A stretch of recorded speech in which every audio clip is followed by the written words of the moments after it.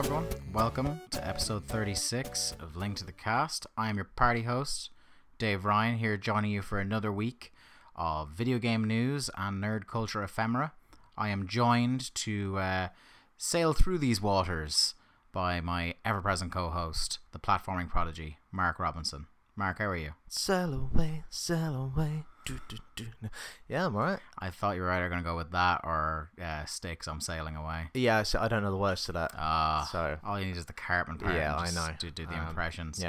Yeah, I'm pretty good. I'm off to Galway this weekend. Your first trip? I've been to Bray. I've been to... No, your first trip to Galway. Oh, first trip to Galway. Yes. Your first trip to the West in general. Yes, indeed. As we pronounce it. The girlfriend was like, would you like to go to Galway? I was like, sure. She's like, where do you want to go in Galway? I went, I don't know anything in that part of the world, so just... Yeah.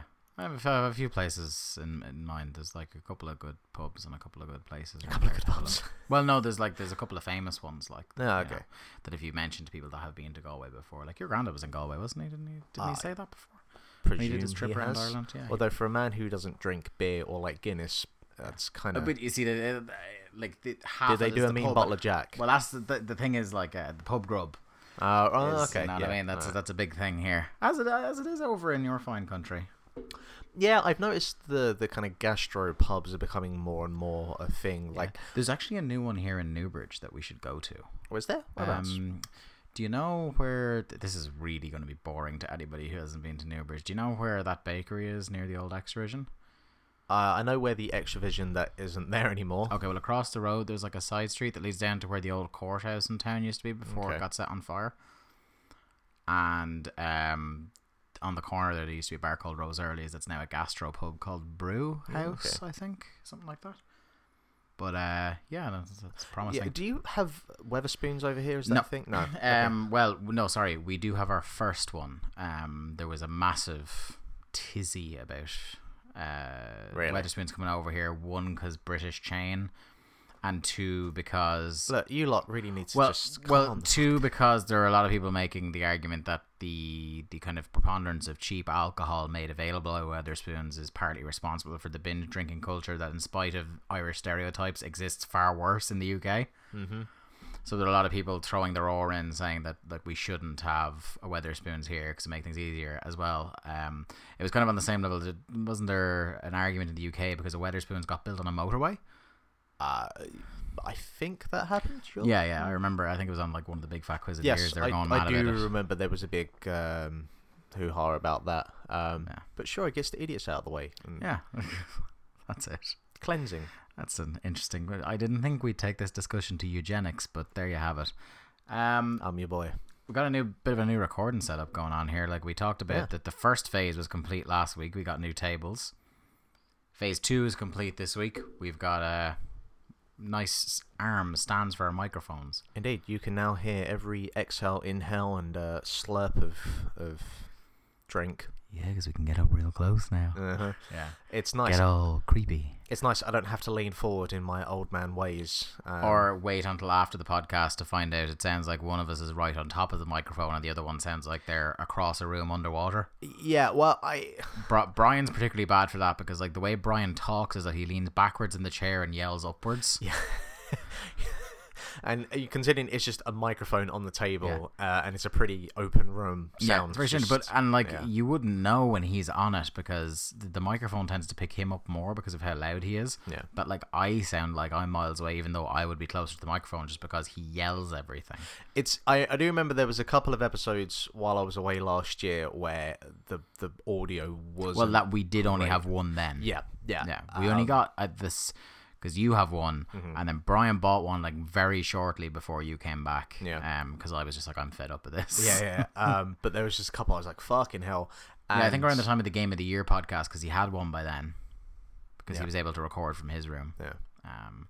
But yeah, we're getting there. We're getting pop shields as well this week. Yes. So this episode might be a little bit poppy. But I don't think Away Goals was this week, and I was using this setup. So no, it didn't sound too bad actually. I mean, I had my training from performing arts in theatre about making sure to kind of silence the pops. We actually were, and I hope hope Jack did record it. We were doing we were trying to pop each other before the start of it by doing the Anchorman vocal warm ups. All right. The Silver Surfer was denied a bank loan. Shall we talk about some video games? Yeah, go on then. All right, playing this week. Hey, check it out. I learned the baseline from Final Fantasy II.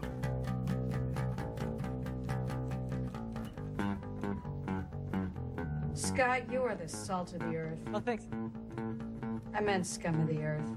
Thanks. What have you been playing this week, Mark?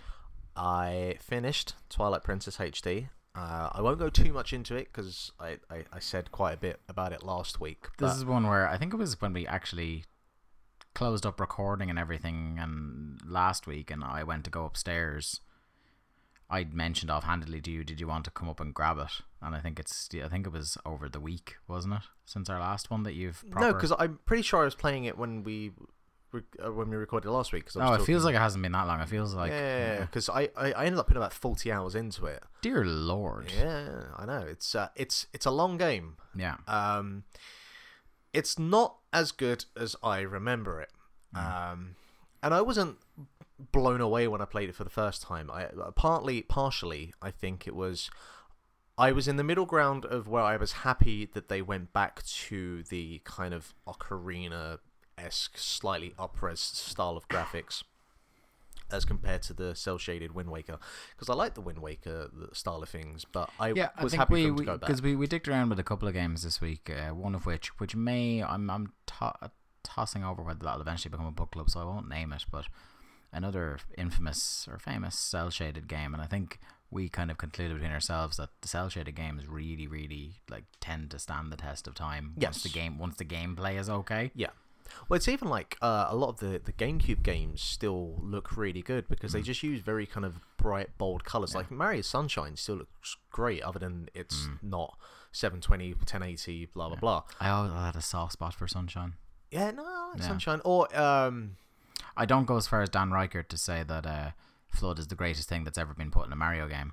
He is prone to hyperbole. Indeed. But speaking about graphical presentation, I don't know how they can call this HD upres, because at no point during me playing this game did I feel like it was there. Like, you really notice it with Wind Waker, because even though that's a game that I feel didn't really need the upres. They popped the colours more in that. Well, I still think that the original Wind Waker looks better, because I feel that the HD remake of Wind Waker was just awash with bloom, like way too much. But there was nothing I felt at any point during this playthrough of Twilight Princess HD where anything really stood out. And I noticed as well, and so I was playing most of the game on the gamepad. Yeah. Mainly because I detected, actually, when we talk about graphical presentation, I detected a hint of the couple of times I saw you play it when you were still using the TV a little. Mm-hmm. Did I detect motion blur? I think there was a little bit, but more than that, I was kind of disappointed. More than that, when I was playing it on the gamepad, and the reason I was playing on the gamepad is because it took the GameCube controls into consideration, but it also used the gyroscope of the gamepad itself for when you was firing arrows. And oh stuff. My god, It's a lot easier to do that than to do it on the TV screen. I'll say that much. So it's one of the things that that annoys me about the 3D remake of Ocarina of Time on the DS is having to use the gyroscope for aiming in first person. I never liked the gyroscope thing. I don't know what it is. It's one of the things when I heard that it was a prominent feature in the new Star Fox that I was like, right, I'm out. Well, the thing is, it never. Firing arrows never feels like a prominent thing, and if you need to do it quickly, they usually do it in a way where you can just Z trigger to fire. So it's only when you're trying to snipe away from a distance that it works out. But yeah, so I was playing mainly in the gamepad, and the last bit of the game, the Ganon fight is split into 4 segments, and there's one where you're going around on your horses. And it really starts to chug. Like, I've only really started to notice more about performance issues in the last couple of years. I don't know whether it's because I'm more aware or it's just more of a prominent thing, but it really showed there. And I looked online, and there was people saying that playing on their TV, they didn't notice it, but on the gamepad they did. So I didn't play on the TV to find out. It was only when I read afterwards. So yeah, it really feels like this was an unnecessary release, other than amiibo support or whatever, or for people that never played it first time around. And also just the last third of the game kind of it falters a little bit. Like some of the last temples or dungeons feel a little bit either lazy in design or just lacking. Yeah, it's not what I remember it being, but that could have just been that was 10 years ago, and I was like, oh, it's a new Zelda game, you know. So yeah, it's still not as bad as Skyward Sword because, you know, and I'll tell you what, if they do a HD remake of Skyward Sword, I don't think they will. Not going anywhere near it. So that was that. The other thing I've been playing is a iOS. Roman Reigns. Yeah, an iOS/Android game called Reigns, which has been out for about 2 or 3 weeks now. It's a premium game. I think it's like $2.49 at the moment. And the idea is you are a king. It's kind of like a roguelike.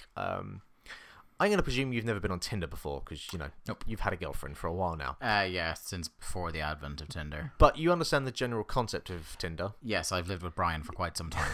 Hey, you swipe left or right on a varying degree of pictures of women, and you swipe one way to say you like them or one way to say that you don't. Reigns uses this concept or mechanic. And so you're a king in charge of your kingdom, and you get a bunch of different scenarios placed in front of you.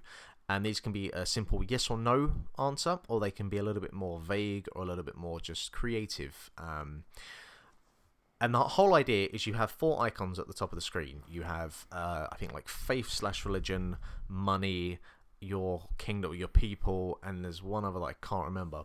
And you have to play like a balancing act. So you've got like 4, start off 4 at levels, and they kind of go up and down depending on what you do. So for example, if a nun comes to you and says that we'd like to build a church, if you say yeah, sure, we'll build a church, your money meter will go down and your kind of faith religion meter will go up. And so you keep going, and every card represents a year, so obviously you want to just go for as many years as you can. And it's a game that you can play for 5 minutes. It's a game you can get stuck into for an hour, because every time you die, you get like a screen that shows you like, okay, Gerald V lived for this many years, and you can kind of like see the generations as you go along, and it kind of keeps track of decisions that you make. So the writing's very good. It's very humorous. And yeah, no, it's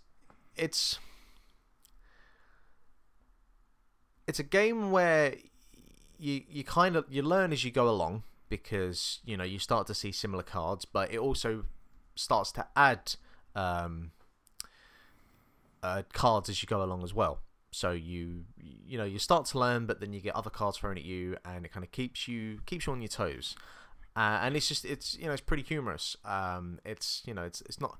I don't know of many games I've played like this, so I like what it does. I want to spend a bit more time with it. I only played it for about an hour yesterday. So I want to kind of see what other scenarios it throws at me. But there's quite a bit of challenge to it. And yeah, it's always good when you find a new kind of game, because when people think about iOS and Android these days, they immediately just think free to play. So it's nice that this game free to play or endless runners. Yeah, so it's nice that a game comes along that is doing its own thing and has actually been successful as well. I think they've sold like 600,000 copies, which is really good to see. I think the mobile gaming space has been beleaguered for quite some time by the preponderance of shovelware, just like people shoving games out there to just monetize or go after that whale hunting, as they say. Yeah. So I definitely recommend Reigns. I want to play it a little bit more. I want to see kind of what there is else to explore. I like the options where one of your kind of servants, whoever, says, "Oh, there's a princess from another kingdom. Do you want to marry her?" And you do, and then you get a shit ton of money from it, and you're like, "Yeah, great." And then you have like a bunch of like enemies from the west coming, and you're like, "Oh no, just kind of fend them off." And you get to a point where it really seems like once you start going low on 1 meter, it's very hard to get it back up. So I need to play more to see how to get those kind of meters leveled out once one of them starts dropping. Because you get to around the 15-year mark, and it seems very difficult to kind of keep the levels balanced. But no, it's good. I'd recommend it. Excellent. Well, for me anyway, it's that time of the year again. Football has come home. Oh, Jesus. In the last week or so, we have had, as in from, I believe, yesterday, the FIFA 17 demo ahead of FIFA 17's launch came out. So that's available on the Xbox One and PS4 stores, as far as I know. I don't know about last gen. Couldn't be too certain on that. I believe they are on last gen. Okay, excellent. This is the first FIFA game in the new Frostbite engine, which has promised a lot in terms of improving dynamics and visualization, things like that. Blah, blah, blah, blah, blah. And we also have on the other side of things the actual retail release of Pro Evo 2017. Now, both of us have played both of these games, and I think as the token football correspondent on the show, and being a host of a football podcast as well, I lead the discussion on this.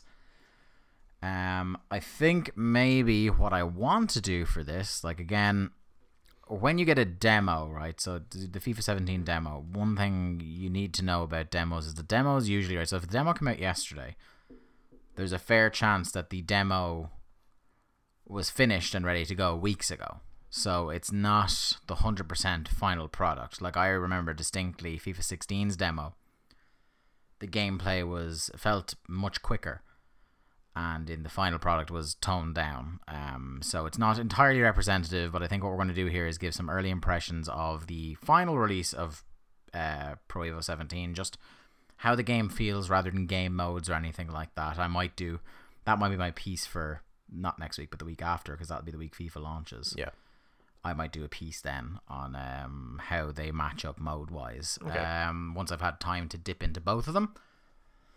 I think maybe as the person who won't drone on about the actual minutiae of it all, I might get your thoughts first, Mark. I'm quite interested to see what you think as someone who I think at best could be described as a casual football game player. Yeah, I mean, my experience with the PES series is minimal at best. Yeah. I've briefly touched the PES series during the PS2 era, and then going back to ISS Pro? Yeah, so I played them International Superstar Soccer on the 64. So I'm kind of way out on the loop on that. By contrast as well, seeing as we're saying our history going back, actually gives your history with FIFA as well. Then I'll give mine. FIFA, it pretty much just every couple of years. Yeah. I'll pick up one like that. Like I do with Madden.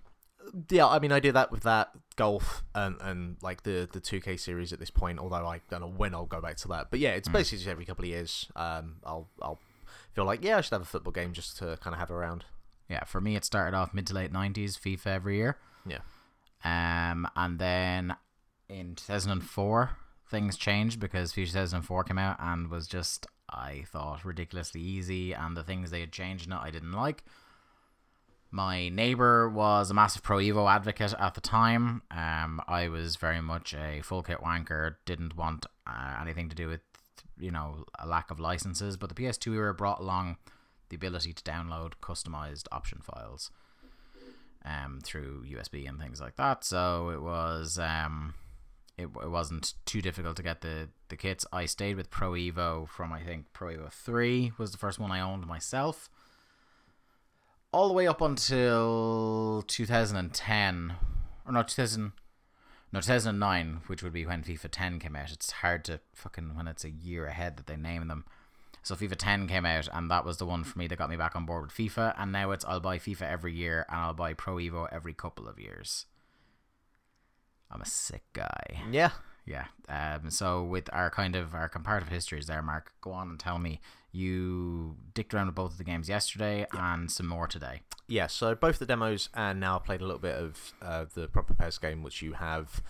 And presentation and production-wise, they're pretty similar at this point. I'm not going to say that there's almost like a homogenization at this point. But in some ways, it's the closest to parity we have had in a long, long time, I think. Yeah. I feel FIFA feels a little bit heavier.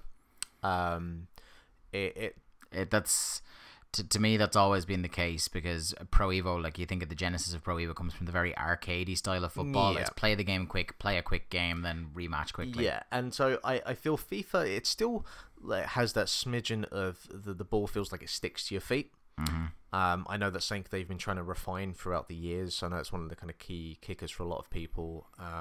So PES felt a little bit more kind of slicker in those regards.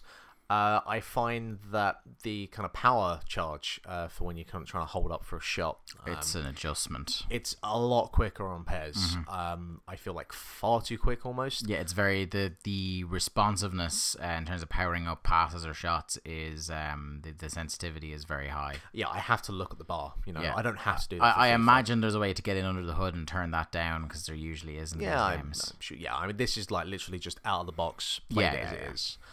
Other than that, yeah, it doesn't really feel like there's too much that kind of sets them apart at this point. I know that I think the big thing for FIFA is the fact that they've got this journey mode. I imagine, and obviously the Ultimate Team packs as well. And they've tweaked a lot to do with career mode as well. Apparently, where they've introduced like different things about like changing brand exposure and stuff like that. So they've added depth there. Definitely think that EA have created a game here which is in response to probably how good PES was last year. I haven't looked at sales figures to see kind of what effect that had. Yeah, Pro Evo will never beat No, FIFA. not that, but whether it even kind of chips into it. Yeah. But I imagine Pro Evo had better sales last year. Yeah. But it's nice to see where you have your annual increments of a game, and there's barely any changes, or certainly for me, probably because I'm not looking deep enough, that it feels like minor tweaks graphically, and that's about it. Or in the case of like the WWE 2K series, it's tweaking stuff that doesn't need to be tweaked that actually affects the gameplay in a negative way. Where here it seems that they, from some of the stuff you were saying with the journey mode, it seems like they're trying to pack a lot more in. Which I'm always in favour of. Yeah, and obviously there's a lot around the Ultimate Team mode that I'm not interested in at all. Yeah. But hey, look, it's there for some people and it makes them a lot of money, so good for them. Yeah. So yeah, I would probably, just because of the familiarity and because I couldn't be bothered to download packs because I am lazy, I'd probably end up buying FIFA. But I mean, if you've played PES before, I can't see anything here that would turn you off of it. It plays very well. Yeah. So they're both fine to me. Yeah, notes year over year here. I think that for Pro Evo, defensive organization is still fantastically well done. I think defensive AI is still very, very difficult to break down, as it should be. I think a good improvement on last year's goalkeeper AI. I didn't notice any goalkeepers having particular howlers during our game. There was one spectacularly acrobatic clearance from Handanovic in one of our games, but that was about the only weird thing a keeper did. Well, I mean, it's because I was holding down triangle, and if he had gone to grab it, he would have been outside the box. Yeah, he basically did this massive martial arts roundhouse mid-air kick kind of shit. It was great. What else about Pro Evo? The player likenesses, Pro Evo runs away with it, I think. Mm-hmm. But in terms of the overall presentation of how the game looks in the midst of it being played from the kind of the not top-down view, but the kind of 2.5D view of the the way where the camera hangs, basically, is what I'm saying.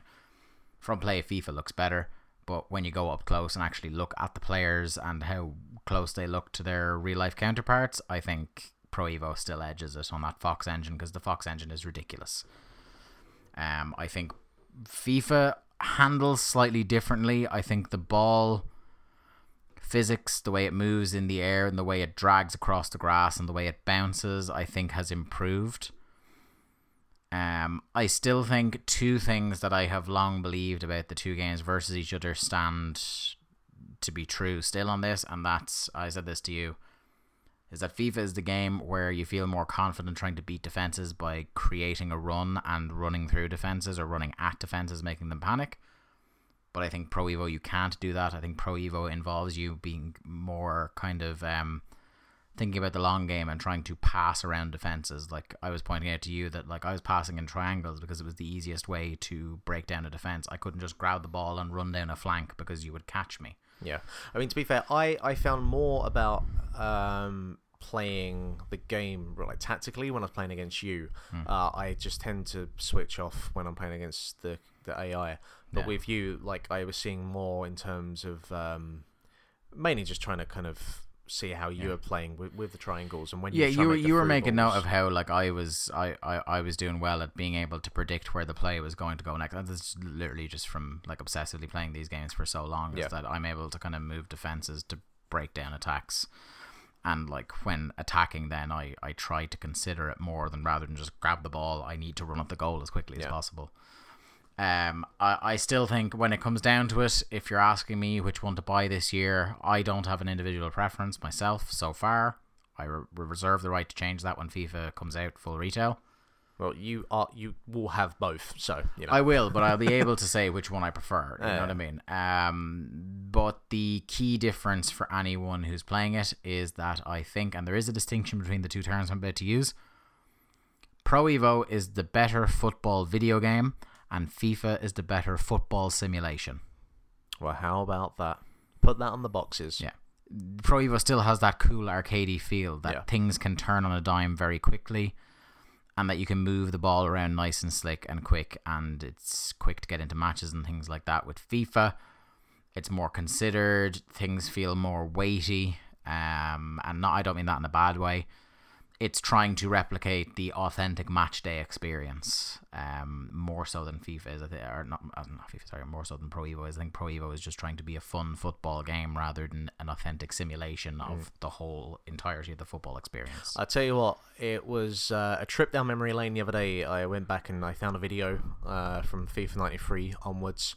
And I remember it was FIFA 94 was where I came on board, because I remember the presentation, like when it brings up the teams you're playing, like I remember how that looked, and the sort of old isometric view. Love playing that. And then I got to FIFA 96, which was like this weird hybrid between the 2D and the 3D, and seeing the crowds with their kind of stretched bitmap image that went around static. It was kind of garbage. It was pretty bad. We're pretty privileged to live in these times. We have come a long way. It benefits football game fans that we now have two strong football games pushing each other to be better every year, and long may it continue. I'm trying to think, what was some of the other football games? There was Michael Owen's one, which was terrible. Oh, Michael Owen's one, yeah. David Beckham had one.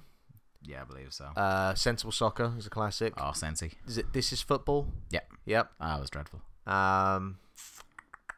John O'Shea was on the cover of one of those, the Irish version of one of those. Yeah, he was, yeah.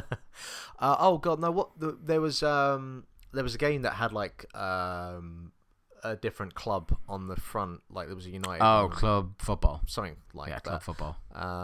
Yeah, but we're pretty much just down to these two now. I can't think of any others. Yeah, like there are a bunch of like iOS and Android ones. Yeah. There's, there'll always be. But I mean, like handheld soccer games. Your kind Rocket League as well. Right.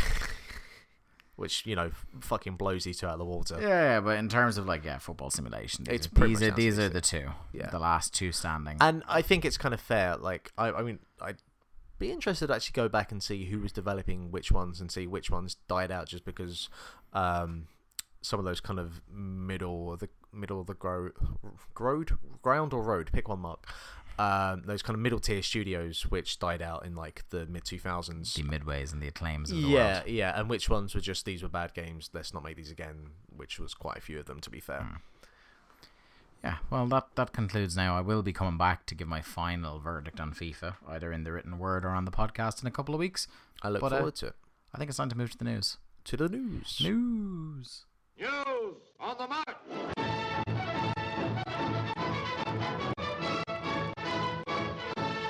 One of my favourite games of 2016, and a game that I cannot wait until the day where we do a playthrough where I sit you down in front of this, The Witness, is out on Xbox One now. Yeah, I'm going to have to do that at some point, aren't I? I think that could be a nice little mini-series for us.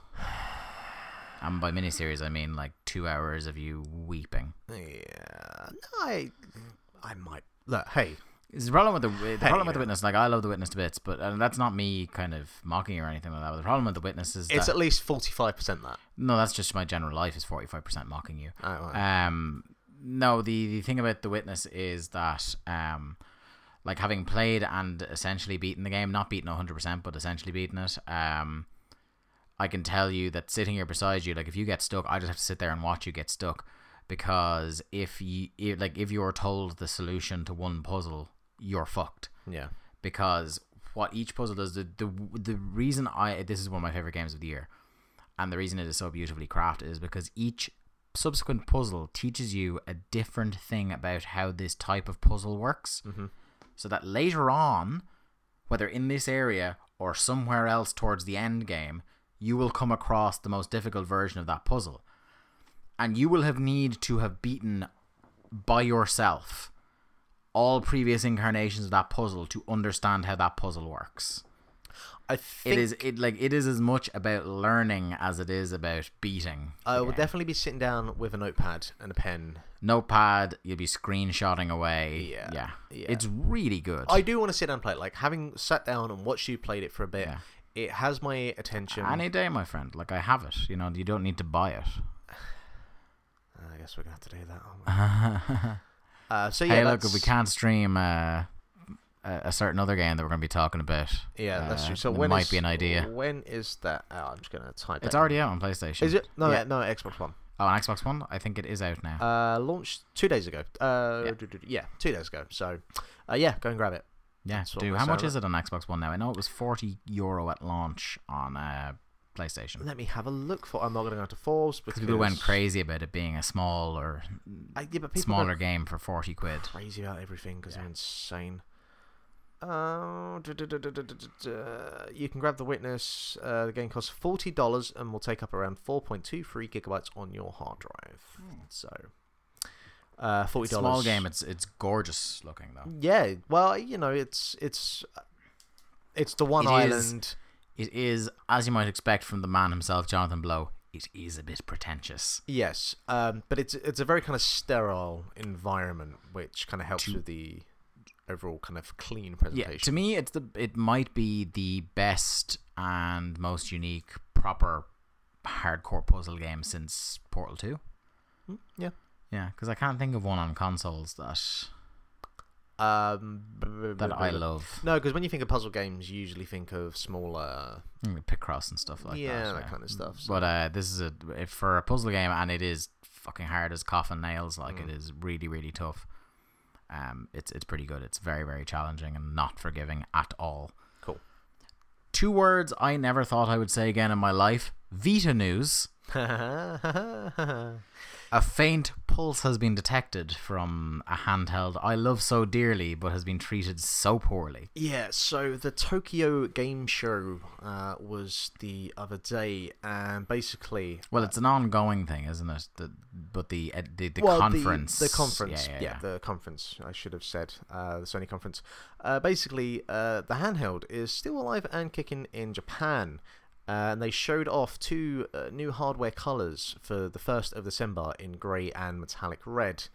They also showed a couple of upcoming games, including Saga Scarlet Grace, which is a game by Square, Danganronpa V3? Danganronpa. Okay, that's a game. Okay. Yeah. And then... You know the game Vita Trigger Happy Havoc? No idea. Have you ever seen the picture of like the bear that's both black and white at the same time? No. Okay. And your boy Colin Moriarty will be ashamed at you. It's one of his favourite Vita games. Okay, see, I don't That's listen... the only reason I know how it's pronounced. I was going to say, I don't listen to... That's PS, your first mistake. Yeah, there's only so many fucking hours in a day, alright? And I have to spend at least half the time because you're so busy playing Twilight Princess. Stardew Valley. Yeah. Alright. So apparently these are just going to be in Japan. You know, well, I don't know whether it's a case of everyone said, well, the Vita's dead, and Sony went, well, fuck you, here are some new Vitas. I'll show you dead.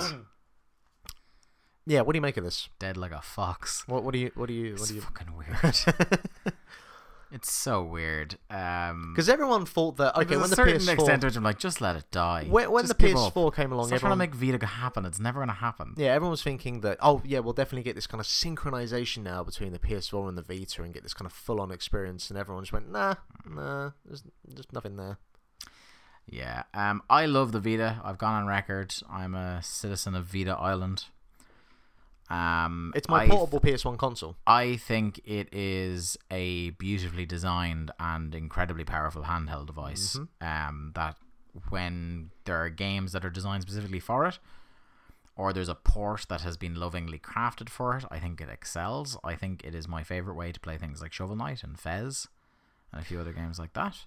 I find that the Wii U is my preferred way to play them. Well, look, that's to each their own. Yeah, I think the biggest problem has been that there's just, in terms of games specific for the Vita, there's just nothing there. Like, I played Guacamelee on it, but I'd already played it on the PS. Well, this is the problem. One of the well. problems that killed it was just that exclusives never stayed exclusive. No. You know what I mean? Like, Guacamelee has been ported, Gravity Rush has been ported, and the sequel isn't even coming to Vita. No, I know, right? Yeah.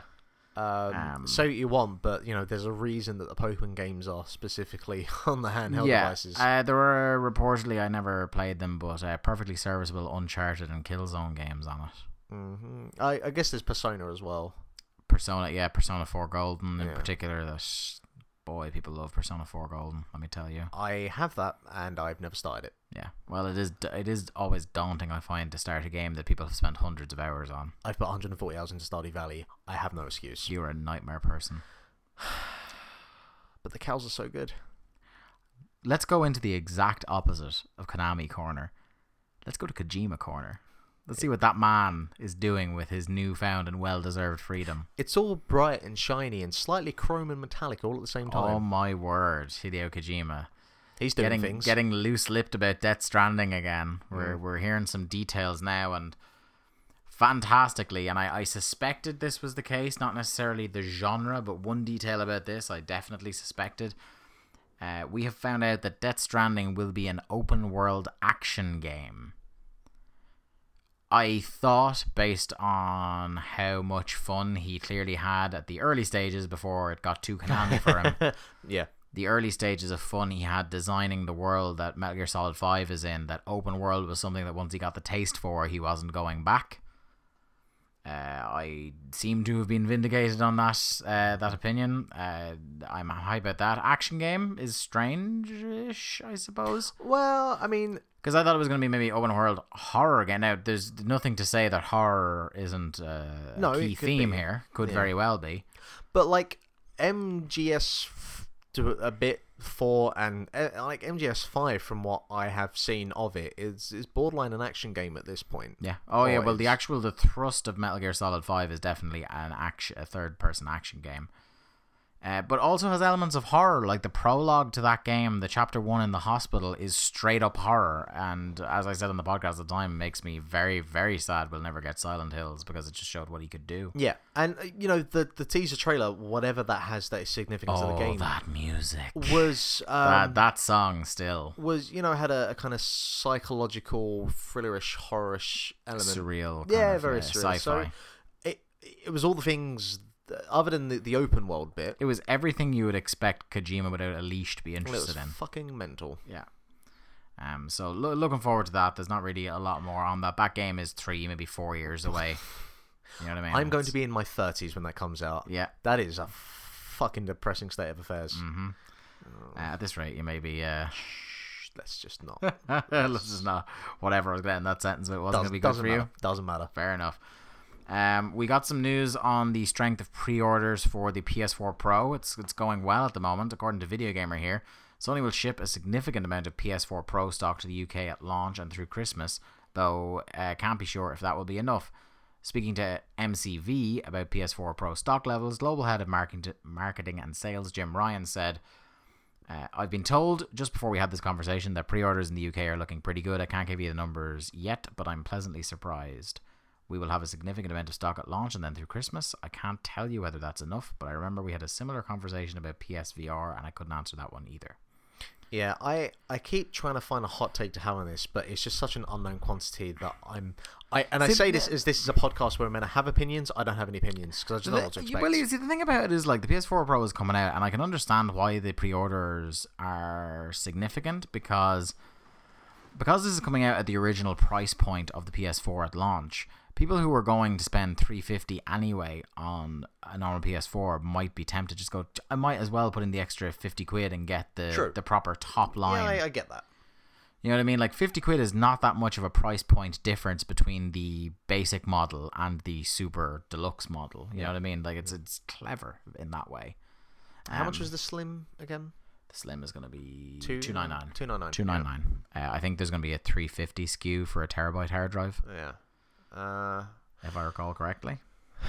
Yeah, I mean, I'm interested to see what they say between now and then. What they have kind of to coincide with when it's released. I'm going to do an article. I'm going to do a piece kind of looking into the announcement and just 4K in general, because I remember I was working at Tesco, would have been about 1.5 years ago now. And I was only there for a few months because it's around about the time that Tesco went, oh, we're about 4 billion in the red, which was, comforting. But one of the things I was tasked with doing, so I was on their merchandising section, and my manager was like, look, I need you to make some advertising and banners around 4K. And I went, well, what do you want me to say? It's like, I don't know. I need you to find out for me. But I know you can't say this, that, and that. Okay, that's fucking helpful. It was like, you also can't use a gold scheme. You can't do this. You can't do that. You can't do this. You can't do that. And I was just like, what the fuck can I do then? And it became a bit of a pain because you had to be very careful with the wording. And I still think this is the case now. Because when you say it can run 4K natively, what does that mean?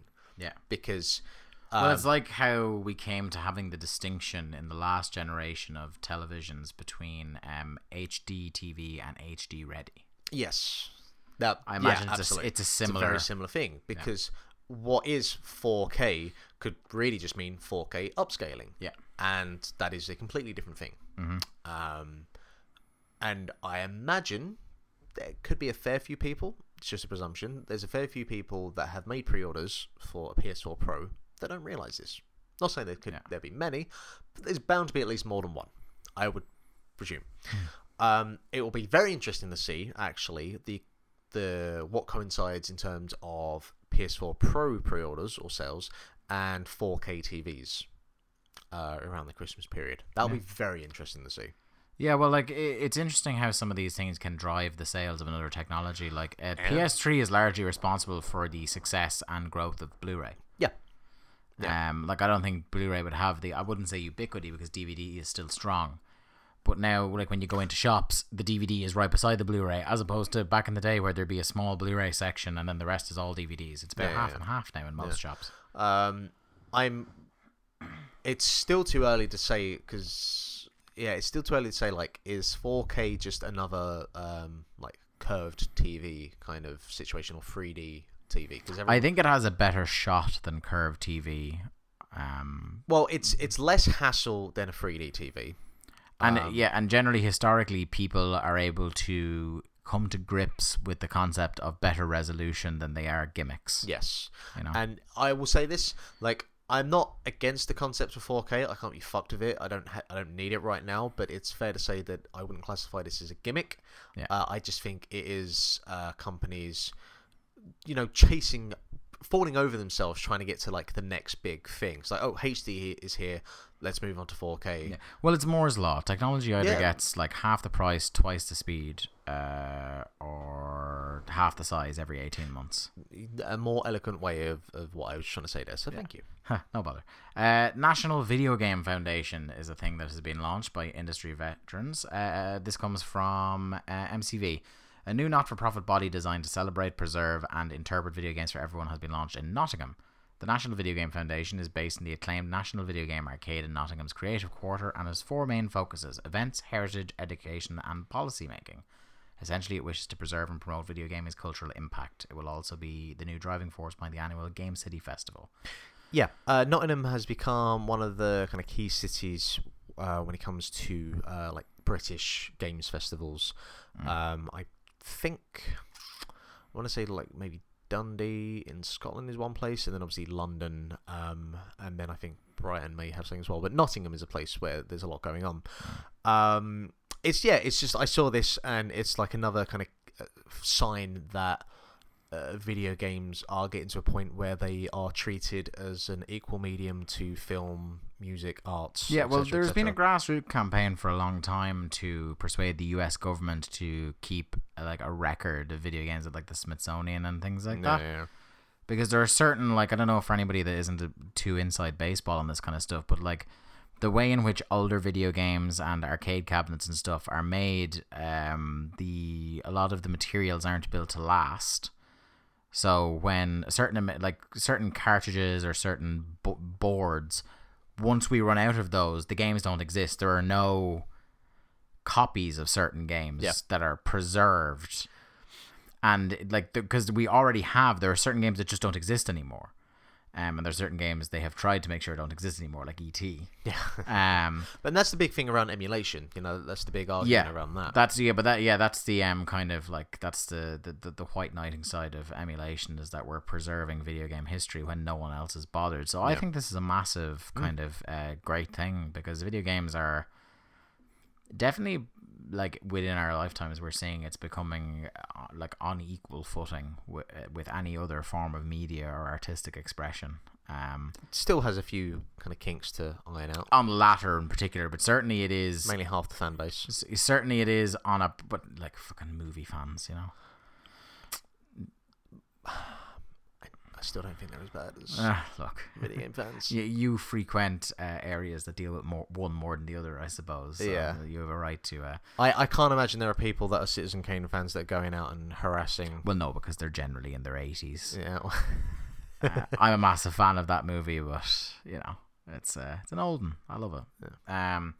But yeah, I'm massively in favor of this. Like I said, it is becoming a really like key part of popular culture. You know, the fact that the likes of Call of Duty sell better than most movies in a given year. The fact that GTA 5 is still in the top 5 fucking set games for the week. For how long has that been now? Just nearly a full year. It's mental. You mean GTA? GTA 5, yeah. Oh, GTA came out in October 2013. And it's still, top 5. But that the GTA 13 in its launch window outgrossed every other form of entertainment in that year, including Call of Duty. And that's like all movies, TVs, books, you know. So people need to take note, and speaking as a historian, these things do need to be preserved. Yes. And I'm glad that somebody's doing it in a very formal way. I think it's certainly more for like stuff like pinball machines and arcade cabinets. That's kind of going to be the key thing. Because I remember being a wee nipper, going to my local swimming pool, playing Metal Slug. It's a great time. I even think as well, like the techniques to how games were made, there's an importance to preserving that as well. You know, to be fair, I think Gerstmann owns like half the pinball machines in California. So damn right, doing the Lord's work. Yeah. Games Media Awards have announced their finalists. We've been snubbed again. When next year? How do you want to do this? I'll go through them. Well, I'm just trying to because I went through it and I was trying to see if there was anyone of notes. This is a UK based awards. Yeah. So you're not going to see your general IGNs. To be fair, there are a couple of categories here that are international, but IGN, the IGN here will be specifically referring to the IGN UK team, who are very good. What cracks me up whenever I think about the Games Media Awards now, the first thing I think of is Miller dressed as Randy Savage. Besides that, the shitstorm from a couple of years ago. Do you remember? Kind of what actually ended up being the catalyst for what we now know as Gamergate was your one who was working at MTV. What was her name? Lauren Wainwright, because I was actually trying to get a job there at the time. Basically, she had tweeted out, I think it was, I want to say it was Square Enix. Yeah, no, they were publishing Tomb Raider. They published Tomb Raider, isn't it? Is it Square Enix, yeah. Yeah. And they were saying hashtag tweet this to win a PS3 and a copy of Tomb Raider, and that kind of spiraled out. There was a guy whose name I can't remember, who was working for Eurogame at the time. He kind of called her out on it. He ended up getting fired from that position. And then, what we now know as like ethics in games journalism, quote unquote, all kind of stems from that, and it all kind of stems from this, basically. Do you know what my whole thing about my instantaneous shutdown to a lot of people when they start talking about it's about ethics in games journalism? What is it? I will say to them, where were you in 2008 when GameSpot fired Jeff Gerstmann? Wow. Yeah. Yeah. Some of those people were there, and interestingly enough, those people aren't the ones giving out now. Yeah. You know what I mean? They aren't the ones going crazy. Like, the one time it was about ethics in video game journalism, the one guy, someone tried to stop that shit and got fired for it. These piss babies were, I don't know where they were. Yeah. But, and it does crack me up when... I don't want to turn this into Gamergate bashing now. No. I'm trying to think of a Gerstmann example. I can't off the top of my head, but I was looking at the GameSpot reviews for Recore, and they gave it a 6 out of 10. And immediately someone was like, you gave No Man's Sky 7 out of 10. I was just like, you don't understand how reviews work. I mentioned, and we'll be plugging it towards the end, I mentioned how reviews are not necessarily... gossip, like, they're subjective. It's an art form. Fucking, like, one man's trash is another man's treasure. Gerstmann he's an enigma, though. Infinite 5 out of 5. Majora's Mask's worst game ever. ROM hack. Aye. Anyway, yeah, Games Media Awards 2016. Yeah, so it celebrates the kind of the UK-based games journalists. A couple of notable ones here.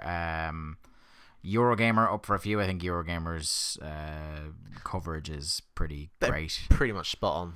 I wouldn't know a lot about. There's a lot of PC games people here that I just would not know a lot because I'm not a PC gamer. Tell you, PC Gamer are very good. I haven't. Really... I assume they are very good, but I couldn't like go this one particular guy because I wouldn't read any of them as well. Andy Kelly is pretty solid. He is the one that does the Other Places series. Although I don't know if he's actually up for anything this year. Not that I can see.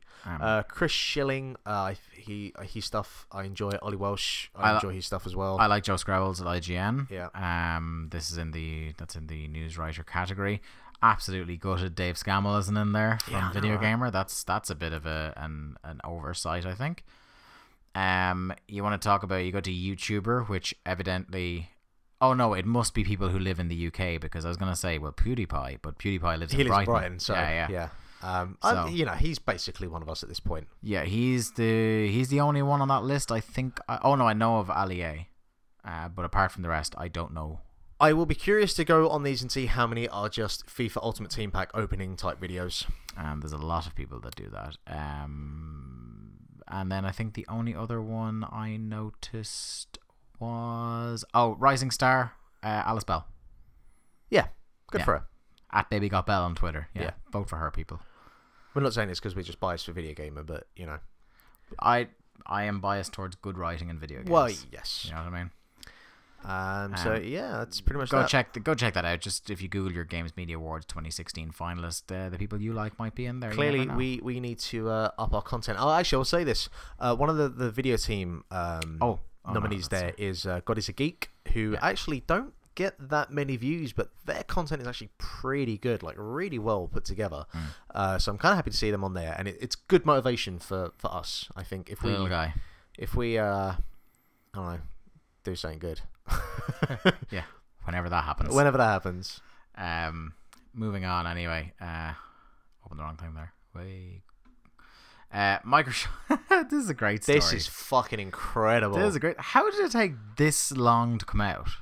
Because whoever got the Xbox just didn't say anything. And this is like the original, not the Slim that's coming out soon. No, this is just the original model. Yeah, so 2013. It was 2 months before the Xbox One was announced. So a man in Miami ordered a new laptop, I believe, from Microsoft. Yeah. And they accidentally shipped him an Xbox One 2 months before they even confirmed the console existed. Yep. How the fuck does that happen? Have you read down more to see? Although this is right on a par with the fact that about a month ago people were finding PS4 Slims in CEXs. Yeah. But on top of that as well, I don't know if it's in this. No, it's not in this one. But basically, I'm trying to remember the gist of it. But he had the Xbox One, and he messaged Microsoft and went, I have an Xbox One here, what the fuck? So they went to him, but went to his house basically and said, we'll have that back, please. And I think they gave him like an Xbox 360 Elite and a Kinect, which, great, awesome. And I can't remember which side of it, but I think he might have contacted some news press, and I think they went to Microsoft and said, what the fuck? And so Microsoft went, look, don't tell anyone about this, but down the line, we'll give you the scoop on something else to try and keep them sweet. So yeah, again, ethics in games journalism. I can't remember the exact details. I should have read more or got the correct article. Apologise for that. But fucking hell, it's... People are just... I don't know how that mix-up happens. Hey, I don't know. What can you do? Recore has come out, a game we've talked about for a while, a game that has come to you from the minds behind Mega Man and Metroid Prime. A rough year, isn't he? Yeah, Inafune, the alleged mastermind of Mega Man, and the team that brought you Metroid Prime, which was a book club on this very early on this podcast. Certainly was.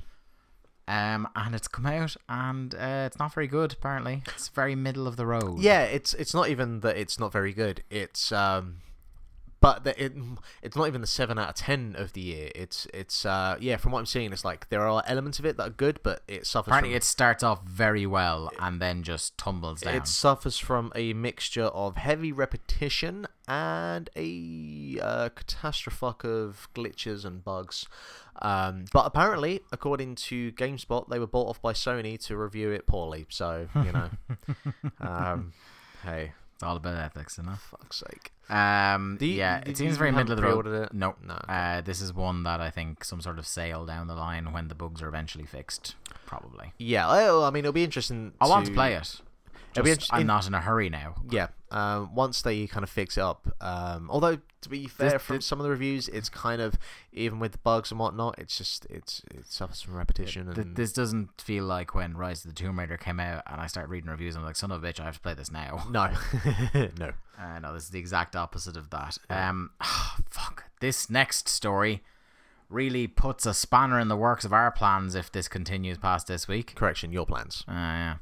BioShock the Collection, apparently not streamable on Xbox One or PlayStation 4.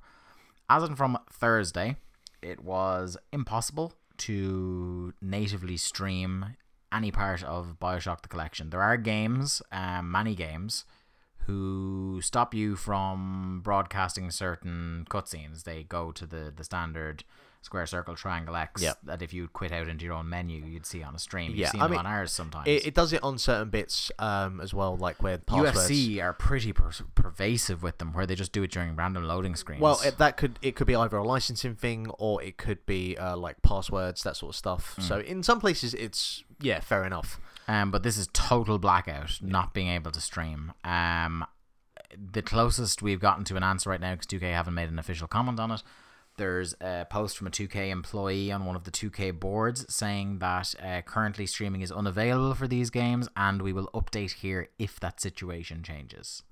Yeah, because it's not been released worldwide at the moment. No, it is North America. It came out on Tuesday. Europe and everywhere else is tomorrow, as we're recording this, Friday, the 16th. But I would find that to be more reasonable for an original IP. Something that's a remaster. Yeah, that's like I would. Yeah, not that I'd be okay with it, because I think at a certain point it's like, if you're fucking hopping into a stream, you're an idiot if you don't think there's going to be spoilers. I can sort of somewhat understand the mindset if people are saying, well, we don't want to stream for the first week, we don't want it ruined, because there are some very substantial story twists happening in those BioShock games. However, the original BioShock is nearly a decade old. Yeah. BioShock Infinite is 3.5 years old. And to be fair, The cat's out of the fucking bag. And to be fair, the twist in it is so fucking convoluted, it won't matter if you see it or not beforehand anyway. This is the guy getting his digs in that I prefer Infinite. Hot takes. Yeah, it's really, like, in this day and age, like, it's something that I don't think would bother me half as much if it wasn't for the fact that we do stream games. But at the same time, I think it would sort of annoy me on the behalf of people knowing that there's a functionality that other games have that for pretty much no discernible reason this game doesn't. But, I mean, there is as many people that will just plug their PS4 into their capture box and just stream it over Twitch. Yeah, through Scuppers us because we don't have a capture box yet. Yeah. So it's mainly just us. Friday of Plays maybe a bit ad hoc this week. Yeah, you still got No Man's Sky. You're still good. I'm hitting the grind wall for a while. I'd have to go and play it for like 2 hours tonight to make it exciting. I was going to say, how are you feeling about No Man's Sky? No, I'm still fine playing it, but I realize like the minute-to-minute gameplay, unless I set things up, is not suitable for streaming. You know what I mean? I'm still happy to mine away listening to podcasts. Do you know what No Man's Sky is? It's the kind of game you can stream. It's like Minecraft. Yeah, you can put videos up, but it's the kind of thing where you really need to go in and edit the video to get all the good points. Or set your things in a row so that you're ready to do the exciting things as soon as you hit record. That's exactly what it is. It's not conducive for just like a constant stream on PS4. No. Well, I don't think so anyway, but there are others who may disagree. Final news story: Danny O'Dwyer, formerly of GameSpot, one of your boys, an Irishman, Waterford's own Danny O'Dwyer, has gone out on his own, and we talked about how important it is to preserve gaming culture, the history of video games. He has gone on to Patreon. He is a man who his series was The Point, wasn't it? Yes. On GameSpot. Yep. He was basically the catch-all host and of most things, apart from I think their news program on GameSpot's American side of things. And he, as he points out in his video, became very, very well known within GameSpot for being able to record things and turn them around into fully produced videos very quickly. Yeah, which is crazy, what he can do. So he launched a Patreon, and what he's doing is he's creating short form and some long form video game documentaries about all sorts of different things. He hasn't said specifically what, because obviously he needs to get his funding first and then set about it. But he left his job in GameSpot, which he had tried to get since he was a teenager, to do this because he thinks this is an important thing to do. It's up at patreon.com/Danny O'Dwyer. Throw in your few shekels there if you want to start. To be fair, you don't really need to at this point. No, but I mean to get in and have a look. Yeah, to actually get the documentaries. His videos, supreme quality. Yeah. Everything he had done with The Point was one of my favorite watches of the week. Whenever it was in season and not on hiatus. He put a stretch goal of I think his upper limit was 15 grand. Yeah, the end target was 15,000, and he hit that within about a day. Yes. Now he's up to, there's a stretch goal of 20,000. Oh yeah, I think he's added a new one. Yeah, he's going to do a weekly podcast. Oh Jesus! If he hits 20,000, he needed the 15,000 per month pledge so that he could buy all the equipment he can do these things and turn them around very quickly and pay for his transport. Yes. Because he intends to go, this isn't going to be him sitting in San Francisco. No. I mean, at this point, he'll be able to buy his own fucking plane. I believe, you said that to him on Twitter, is that, didn't you? Yeah, he's a great lad. He's generally, he's one of the nice guys, sincere guys in video game journalism. Wish him all the best. If you're someone who does the Patreon thing, if you like to throw a few shekels behind the people you support, we would definitely recommend him. His Don Bradman video on Giant Bomb is one of them. What's up, Donny B? Yeah, it might be more for Gersman.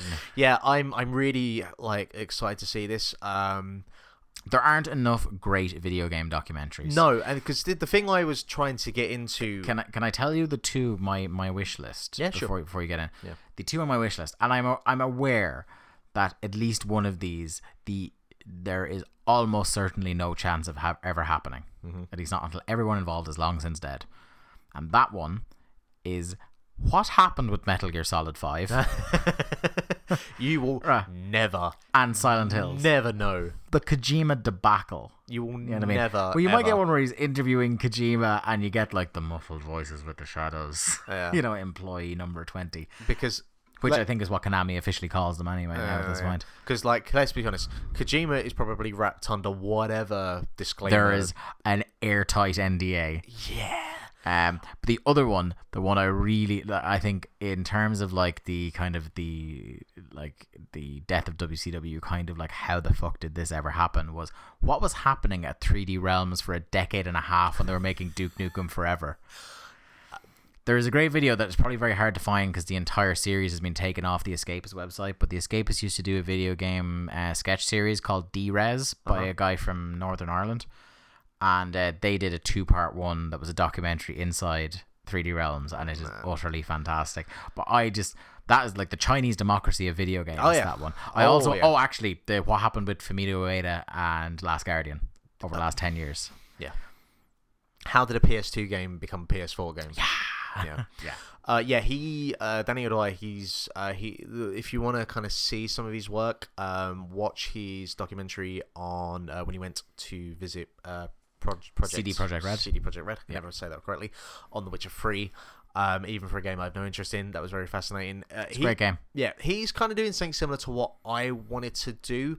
And I had started to do this with Analog Stick, where I kind of wanted to take a little bit of that with kind of like the Art of Wrestling Colt Cabana series, where I just got indie devs or whoever I could get on to just kind of tell their story. And I still at some point would like to do something with that.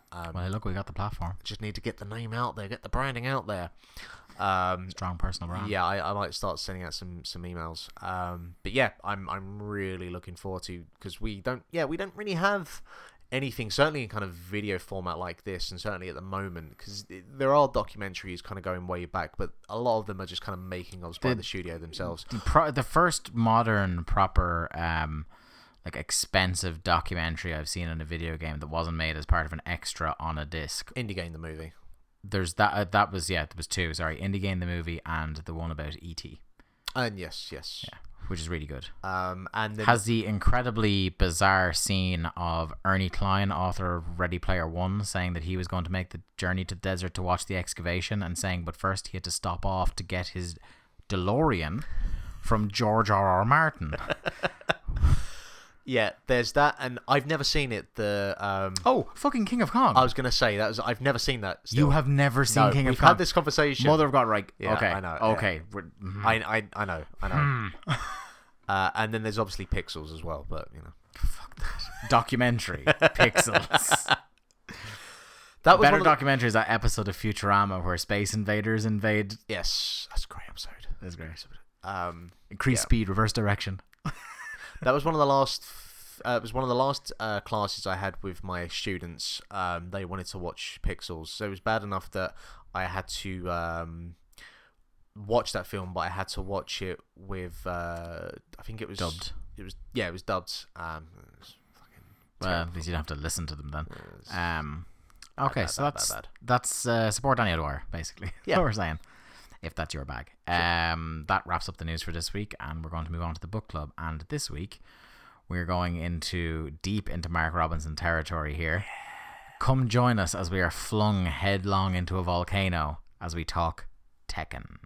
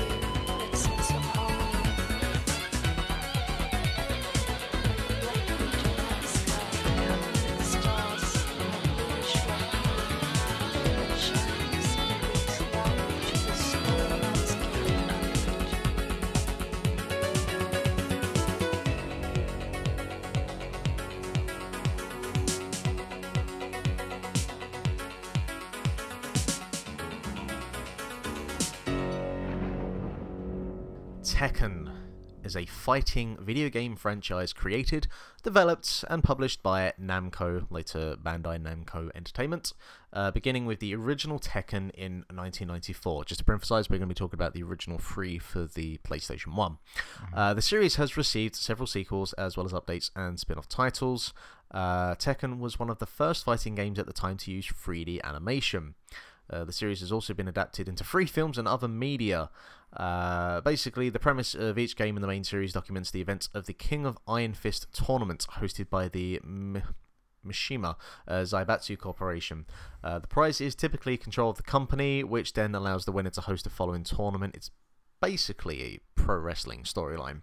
After beating the game of each character, an ending cutscene is unlocked, and usually one of the endings from each game becomes the continuation of the story into a following installment. The story is largely revolved around the Mishima clan curse, which began narratively with Heihachi Mishima throwing his son Kazuya Mishima off from a cliff when he was 5 years old. Somewhere along the way, Vince McMahon has had inspiration from this, I'm telling you. Kazuya was nearly killed from the fall, but through the influence of the devil gene, he survived and swore revenge to his father by the time of the King of Iron Fist tournament. The second game and its sequel were considered breakthrough titles and among the greatest games of all time. You're fucking right, they are. The latter also became the second best-selling fighting game to date. The series itself is the best-selling fighting game franchise in history, even beating Street Fighter 2. And 4 and 5. Disclaimer right up front. Go for it. Not a fighting game guy. That's fine. We've talked about it before. Yep. I sometimes get involved in the Mortal Kombat narrative when they have a reasonably crazy story. Yep. And I liked Injustice. And apart from that, the closest I come to a fighter that I play a lot is Smash. Yeah. So this is not my bag. Funny story is that Tekken, the original Tekken, is the first PlayStation game I ever played. It was fine, you know. Like I find myself like I know it's between that and driving simulators. Like I know these are massive communities that people get really passionate about, but I just can't. Yeah, do but it. One of them's boring and one of them's awesome. And they would say the same of you, my friend. Fighting games, yeah, because there's a certain amount of repetitiveness and kind of learning very specific command prompts, which never really held my interest, and the fact that generally speaking, if someone at a party wanted to take out a fighting game, it was because they almost certainly knew that they would wipe the floor with everybody, so it was never any fun. Hi. Yes. Yeah. That's you with Mario Kart, my friend. And Tekken. So what I want you to do here in this feature is I want you to take the reins. Well, no, it's more to educate me. Sure. Right. A man throws another man off a cliff into a volcano. I mean, talk to me first about your affair with Tekken. Where does it begin? Okay. What was it apart from throwing people into volcanoes? Got its hooks in you? Talk to me. Okay. So I had played fighting games before Tekken. This would have been 93, 94. Street Fighter 2 and Mortal Kombat 2 were my jam. Yeah. Most days I would go round to my friend Joe Richardson. He had a copy of both games, or my childminder and her kids, and we would play Street Fighter 2 and Mortal Kombat 2 and have a really fun time. A few years later, I was very much into my games at this point. I would get my hands on a PlayStation 1. Long story short, sometime into having my PlayStation 1, I had my Mega Drive, my Super Nintendo, my NES. Don't think there was anything else. I had all of that stolen, basically. Well, air quotes stolen, air quotes my mum probably sold them off for drug money, but that's, whatever. So it's all just gone very dark here. Moving on to the volcanoes. So we're all having a confessional moment here. So I ended up only having 2 games for a while. Yeah. One of them was Worms, which in itself should be a book club series when I think about it. And the other was Tekken 2. So for about, I want to say a year to 2 years, I can't remember exactly, I played a lot of Tekken 2 to the point that I can go years at a time and I can still remember a 10-hit combination for Yoshimitsu. There we go. There you go. I can remember the combination, can't remember his name. For Yoshitatsu, there you go. A Bullet Club Hunter. There were a couple of 3D fighting games at the time that had come out, because this is around the time when 3D games were becoming more apparent. The ones that I remember, there was Battle Arena Toshinden, which was kind of more weapons-based one, with the ability that you could knock your opponent out of a ring as well. I remember playing that on one of the original one of the original demo discs. Yeah. I think it might have been demo disc number 1, actually.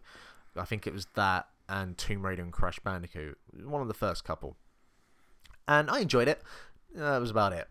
There was Bloody Roar, which was a fighting game where each character could turn into an animal. Literally, they had their own spirit animal. And, I enjoyed the gimmick of that, but it didn't kind of grab me. I remember there was Virtua Fighter, and up until I never played 5, but I feel that the first 2 Virtua Fighters, because I remember playing my friend on his Sega Saturn time, I thought they were and they are still massively overrated. The characters control like their gravity doesn't exist. You jump and you float in the air over your opponent, and they're a bit slow and a little bit unwieldy. What grabbed me about Tekken, and what kind of holds my interest certainly over something like Street Fighter, is that the face buttons are assigned to a different limb. So you've got right limb, left leg, right leg, left leg, right arm, left arm. And then I would map the shoulder buttons accordingly to like the 2 strong attacks and the grapple attacks. Where Street Fighter and a lot of the SNK games, as far as I'm aware, are more like light attack, heavy attack, blah, blah, blah. Each of the characters felt unique.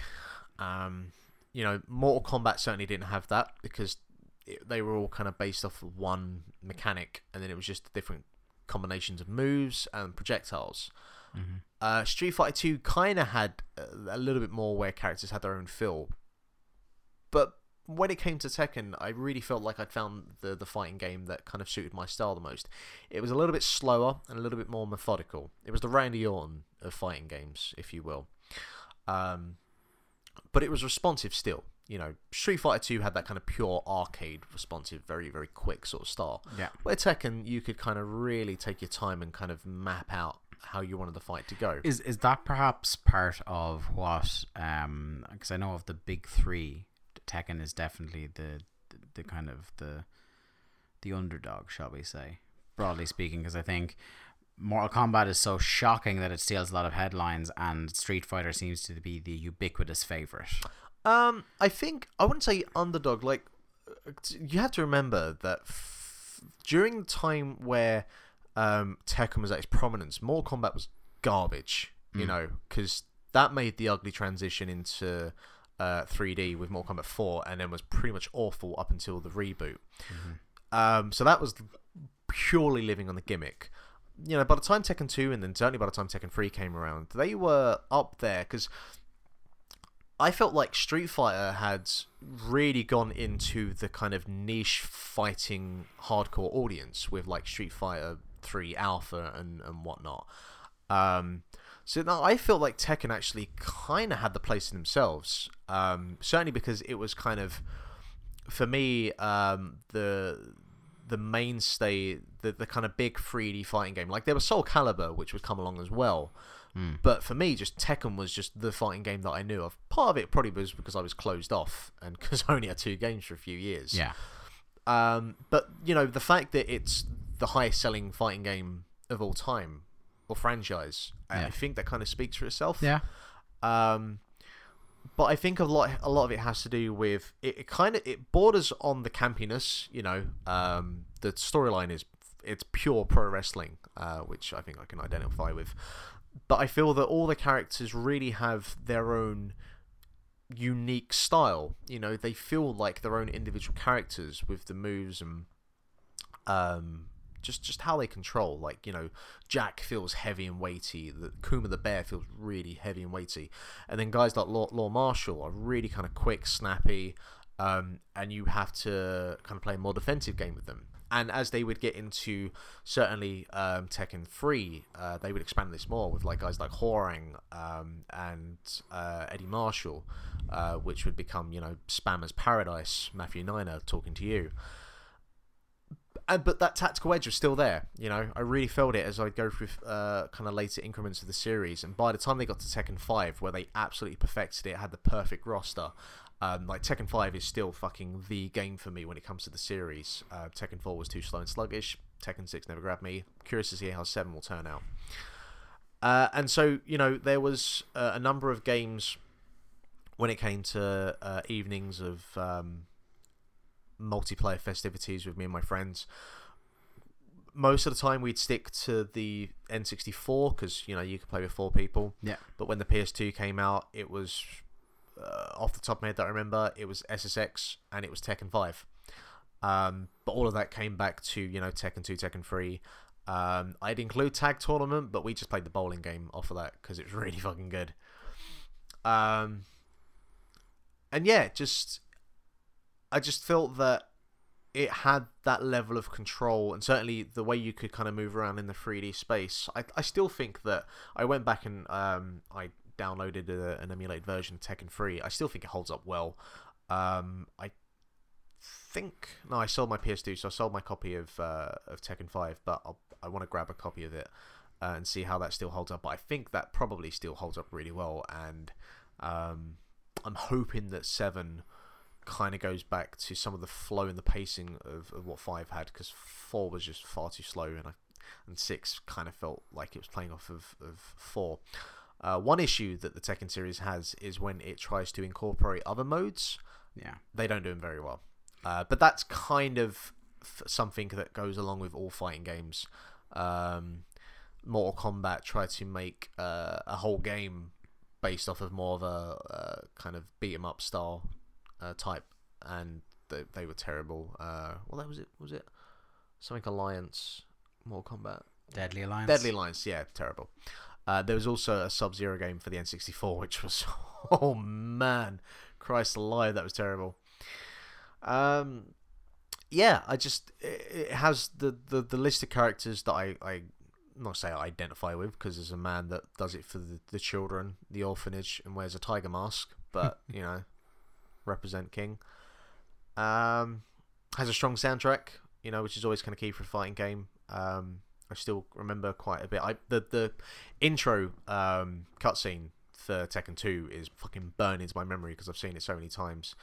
I really like, and this is kind of the biggest problem I have with Street Fighter 5, is the story mode is just, it's free fights with a really just lazily hashed out intro and outro either side. It's kind of like what people say about the Street Fighter 5 story mode, that it just seems to be put together as an afterthought. That's what I was on about the Street Fighter 5. Sorry. Yeah. But where with like each of the Tekken games, there's like a story. Jeez, kind of 3 fights. Yeah. Fucking hell. Yeah, but where with that's why when you said 3 fights, it threw me, because I was it can't be that bad. No. The Tekken, I can't remember. I think it was somewhere between 8 to 10. And obviously the difficulty kind of really increased with each one. So it really kind of tested your skills. Although you could kind of cheat, because you could change in the options to make each fight only 30 seconds long, 1 round. Just get a couple of kicks in and defend for the rest of the way. Yeah. I kept it to unlimited time, 2 fights, 2 rounds. See who really was the best. The lack of projectiles, actually, I think, because I've been thinking for the last couple of days about what makes it tick for me. I like the fact there's no projectiles.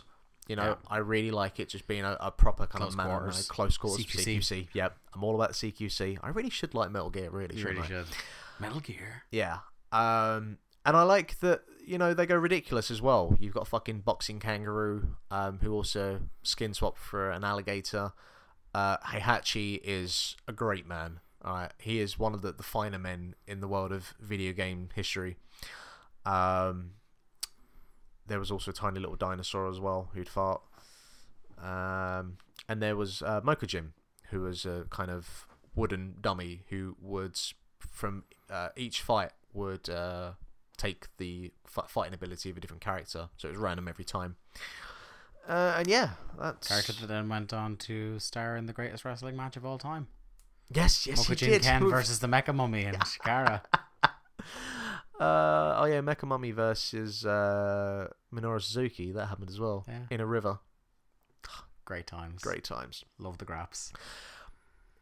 And so, and yeah, like the motivation that you would play those 10 fights to get to like an ending cutscene, and there was always there was sometimes a a wink wink nudge nudge with some of them. Like if you think like the Silent Hill endings where you got the one with the dog. Dogs are so good. Yeah, dogs are so good. Like they would sometimes do that depending on who you was fighting with, but sometimes they would really kind of span out the story. Like you've got Nina and Anna, like their story is kind of their sibling rivalry. You got the friendly rivalry between Paul and Law.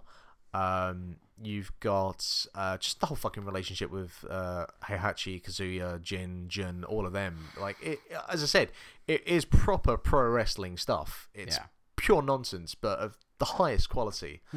The Tekken live action film is terrible. Oh yeah, I forgot about that entirely.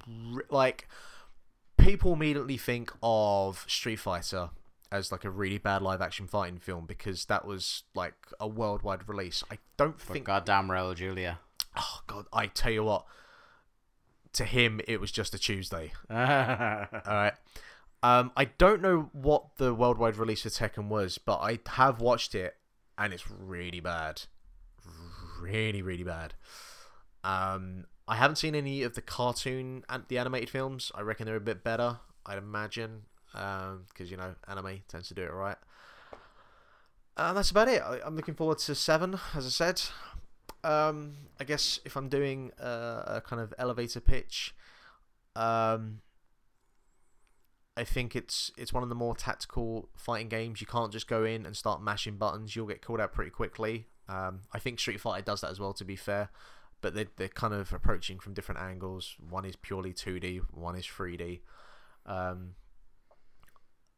Each character has their real kind of own unique feel to them. You'll find a character that kind of works for you. I like some of they kind of customized that movie came out in 2009. 2009. Okay. Yeah. It was on a budget of 30 million and grossed 967,000. Oh my god. There you go. Jeez. If you have a PS2, I definitely recommend picking up Tekken 5. I don't think any of them are on. By the way, it also starred Luke Goss from Bros. What? Okay. All right. I'm just learning some things about this film now. Fair enough. I know that the first 3 Tekken games were on the PS3 for the PS Network, so I'm presuming they're on PS Now. I don't reckon they're on the PS4 at all. Maybe. I haven't seen any, to be honest. No. But I also would starring mixed martial arts own Kung Lee. How about that? There you go. Hey. I'd start, if you want to go back, start with Tekken 2. Tekken 1 is obviously, where it started, but Tekken 2 is where you kind of really refined the fighting style. And then Tekken 3 is the favourite for a lot of people, but Tekken 2 is the one that I played the most, so that's kind of the one I identify with. I think I've pretty much covered everything that needs to be said. Well, I want to thank you, Mark, for holding my hand through this fighting game education. We are going to sit down. It's very much not my bag. But... No, we're going to sit down and we're going to play through a few rounds at some point. Okay. All right. I'm going to see how that fucking goes. I'll let you play against the computer for a few rounds. Go. Hey, look, I played you at FIFA. You're magnanimous at that. That's true. You played me on home court. Yeah. I think the last bit of business for us to do now, Mark, is to talk about what we're going to do for next week on the book club. I'm excited. I'm excited to see what you got for me. It's my turn, Mark, and I had an idea in my head, but at some point during this show, I became so offended, so outraged that I felt a need to call an audible. Okay. And thus, next week on Link to the Cast, our book club will not be a game. Oh. It will be a feature film, a work of art. Oh my. And that will be King of Kong, A Fistful of Quarters. Okay. All right. Among the greatest documentaries ever made. Sure, I can go with that. So we're actually going to do a film review next week instead. Because I said before that we were going to branch out and not necessarily always do a game, that sometimes we might do a film adaptation.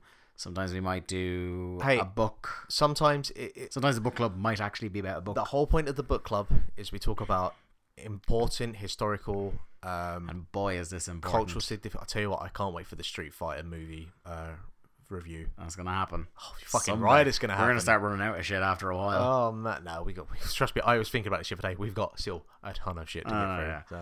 Good times. So yeah, that's another episode of Link to the Cast. You can the central hub for all our content is linktotocast.wordpress.com. That is our website where our articles go up, where we link to things, where we do our content roundup of the week. All sorts of good stuff. Everything we do gets posted there. Follow us on social media to get updates as they happen. Facebook.com/linktotocast and @linktotocast on Twitter. On SoundCloud, if you want to follow us, you might be listening to this podcast on there, but if you want to follow us on SoundCloud, we're soundcloud.com/link-to-the-cast. You can also find us on iTunes. Subscribe to us there. That's going to be the easiest way for you to get the podcast. It just pops nicely into your new podcast whenever you load up them iTunes or your... I'm a podcast addict man. That is the app I use for podcasts on my phone. You can certainly find us on there. What else have we got? We got YouTube. Look for Link to the Cast on there. We have long since triumphed over the corpse of Anne Robinson and are the highest search result for Link to the Cast on YouTube. Still not related to her. Twitch.tv/Link to the Cast is where you can catch our live streams when they happen, and you can by following the aforementioned Twitter account, you can find out when we go live there, so you can keep Brony company in the chat. Our weekly schedule for content, we go Monday through Friday. At least one thing is posted, sometimes two. On Mondays, we have the solo play series that we call Mark on Mondays. Mark, what is coming up next week? And what do we have up at the moment? I enjoy how you keep asking me this because I'm telling you the same thing every week. Well, I'm just looking for a brief Susan. Give me a flavour of where you're at, because it's the same game, I know. Well, I don't know whereabouts in Undertale I am. How long did... I think the average playthrough was like 5 to 6 hours. So you're coming up. So I must be at least... Because there will be part 6 on Monday. Yeah, I must be at least halfway through, if around there. Last week's episode was only half an hour long, because I got sidetracked with something else. There was a shiny thing in the room. That was it. He's like a magpie, this guy. Yes. So, no, still doing Undertale. To be fair, part of it is there's nothing that I'm kind of ready to jump into just yet. But I do just want to get it finished as well. Yeah. Have you got an idea about what you're doing next? I mean, I'm not asking to say, but you've started the cogs are starting to turn, are they? No, not yet. This guy, eh? This guy. Tuesday is the day where an old book club went up, or goes up on YouTube. We do a breakout of a book club from a previous podcast, put it up on YouTube for you to listen to in isolation. What went up this week, Mark? Nothing. Did we not put it up yet? No, because I put your article up. And what's going to go up once we finish recording this? I don't know. I'm going to put up as a surprise. Because I've uploaded like a bunch of random ones, but I haven't finished that yet. So I'm just kind of like unchecking one off of private to public. So okay, cool. We have a book club will be forthcoming. Yes, at some point this week. We also do articles this week. A big old article went up, an article that I didn't think I had strong opinions about. Then 2,200 words later, realized I did. It is what we call the consumer guide to buying video games. There's a lot of hot takes being thrown around the internet, particularly in the fallout of No Man's Sky, that developers lie to us. This is the very first time that has ever happened, apparently. People feel ripped off. People want refunds. What we are trying to do for you at Link to the Cast is develop a guide of the different ways the hype train can carry you away. We talk about how video game trailers can do it to you, about how pre-orders, season passes, DLC, and reviews can do this to you as well.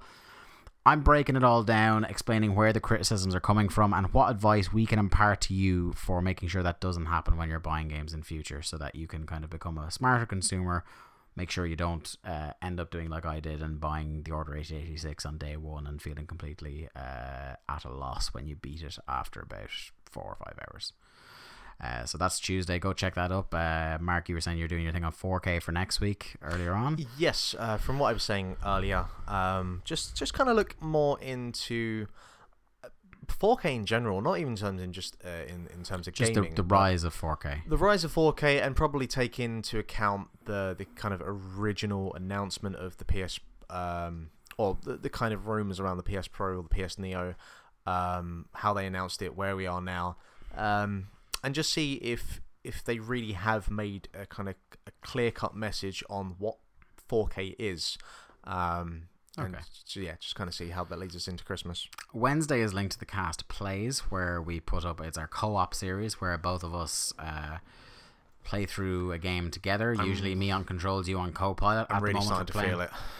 This is the week where you're feeling it. I was broken 2 weeks ago. I'm kind of Oh, fine I was now. broken from the get-go. I kind of just hit like a third wind. So we're playing the trash fire that is Beyond Two Souls, the PS4 port of that, an hour or so every week of us playing that. This week it was basically Homeless Simulator 2K16. Yeah. Not a whole lot got done, but because of that one really strong chapter where shit really started to kick off, it could end up being like Heavy Rain, where we're going to wildly oscillate between scenes as to whether it's an excellent game or a really, really bad game. I just don't know. I just don't know at this point. Just decide, David Cage, whether we're supposed to hate you or not. You're pretty decided. Yeah. Thursday is when the podcast goes up. This very podcast you are listening to with and your it is ear holes Thursday, right now. so hey, it is Thursday that we're actually recording it's this not now. often that we do that.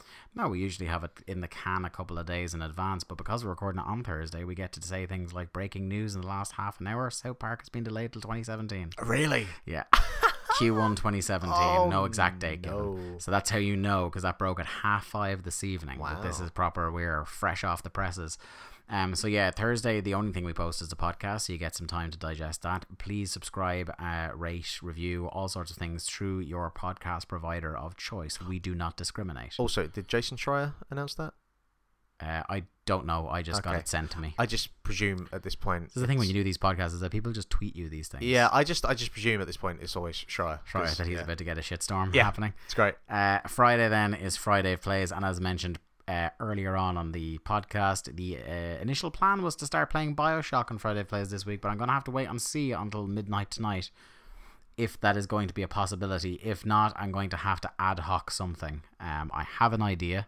There's something that's downloading on my PlayStation at the moment that I might play that might be a good suitable replacement for a little while. I'll tell you what there is on PS Plus this month. There is Journey. I have beaten that. So have I. And there's also Laws of the Fallen, which I might have a look into. I have that tagged. I didn't download it though. Yeah, but I'll have a look at that. Yeah, so Friday Plays this week is either going to be hopefully Bioshock, because I love that game so very much, but if not, it will be something else. Fear not, there will be content. So that's pretty much us. Individually, Mark over there is at Lithium Project on the tweet machine, and I am at Dave Ryan IV. Give us a follow there, chat to us.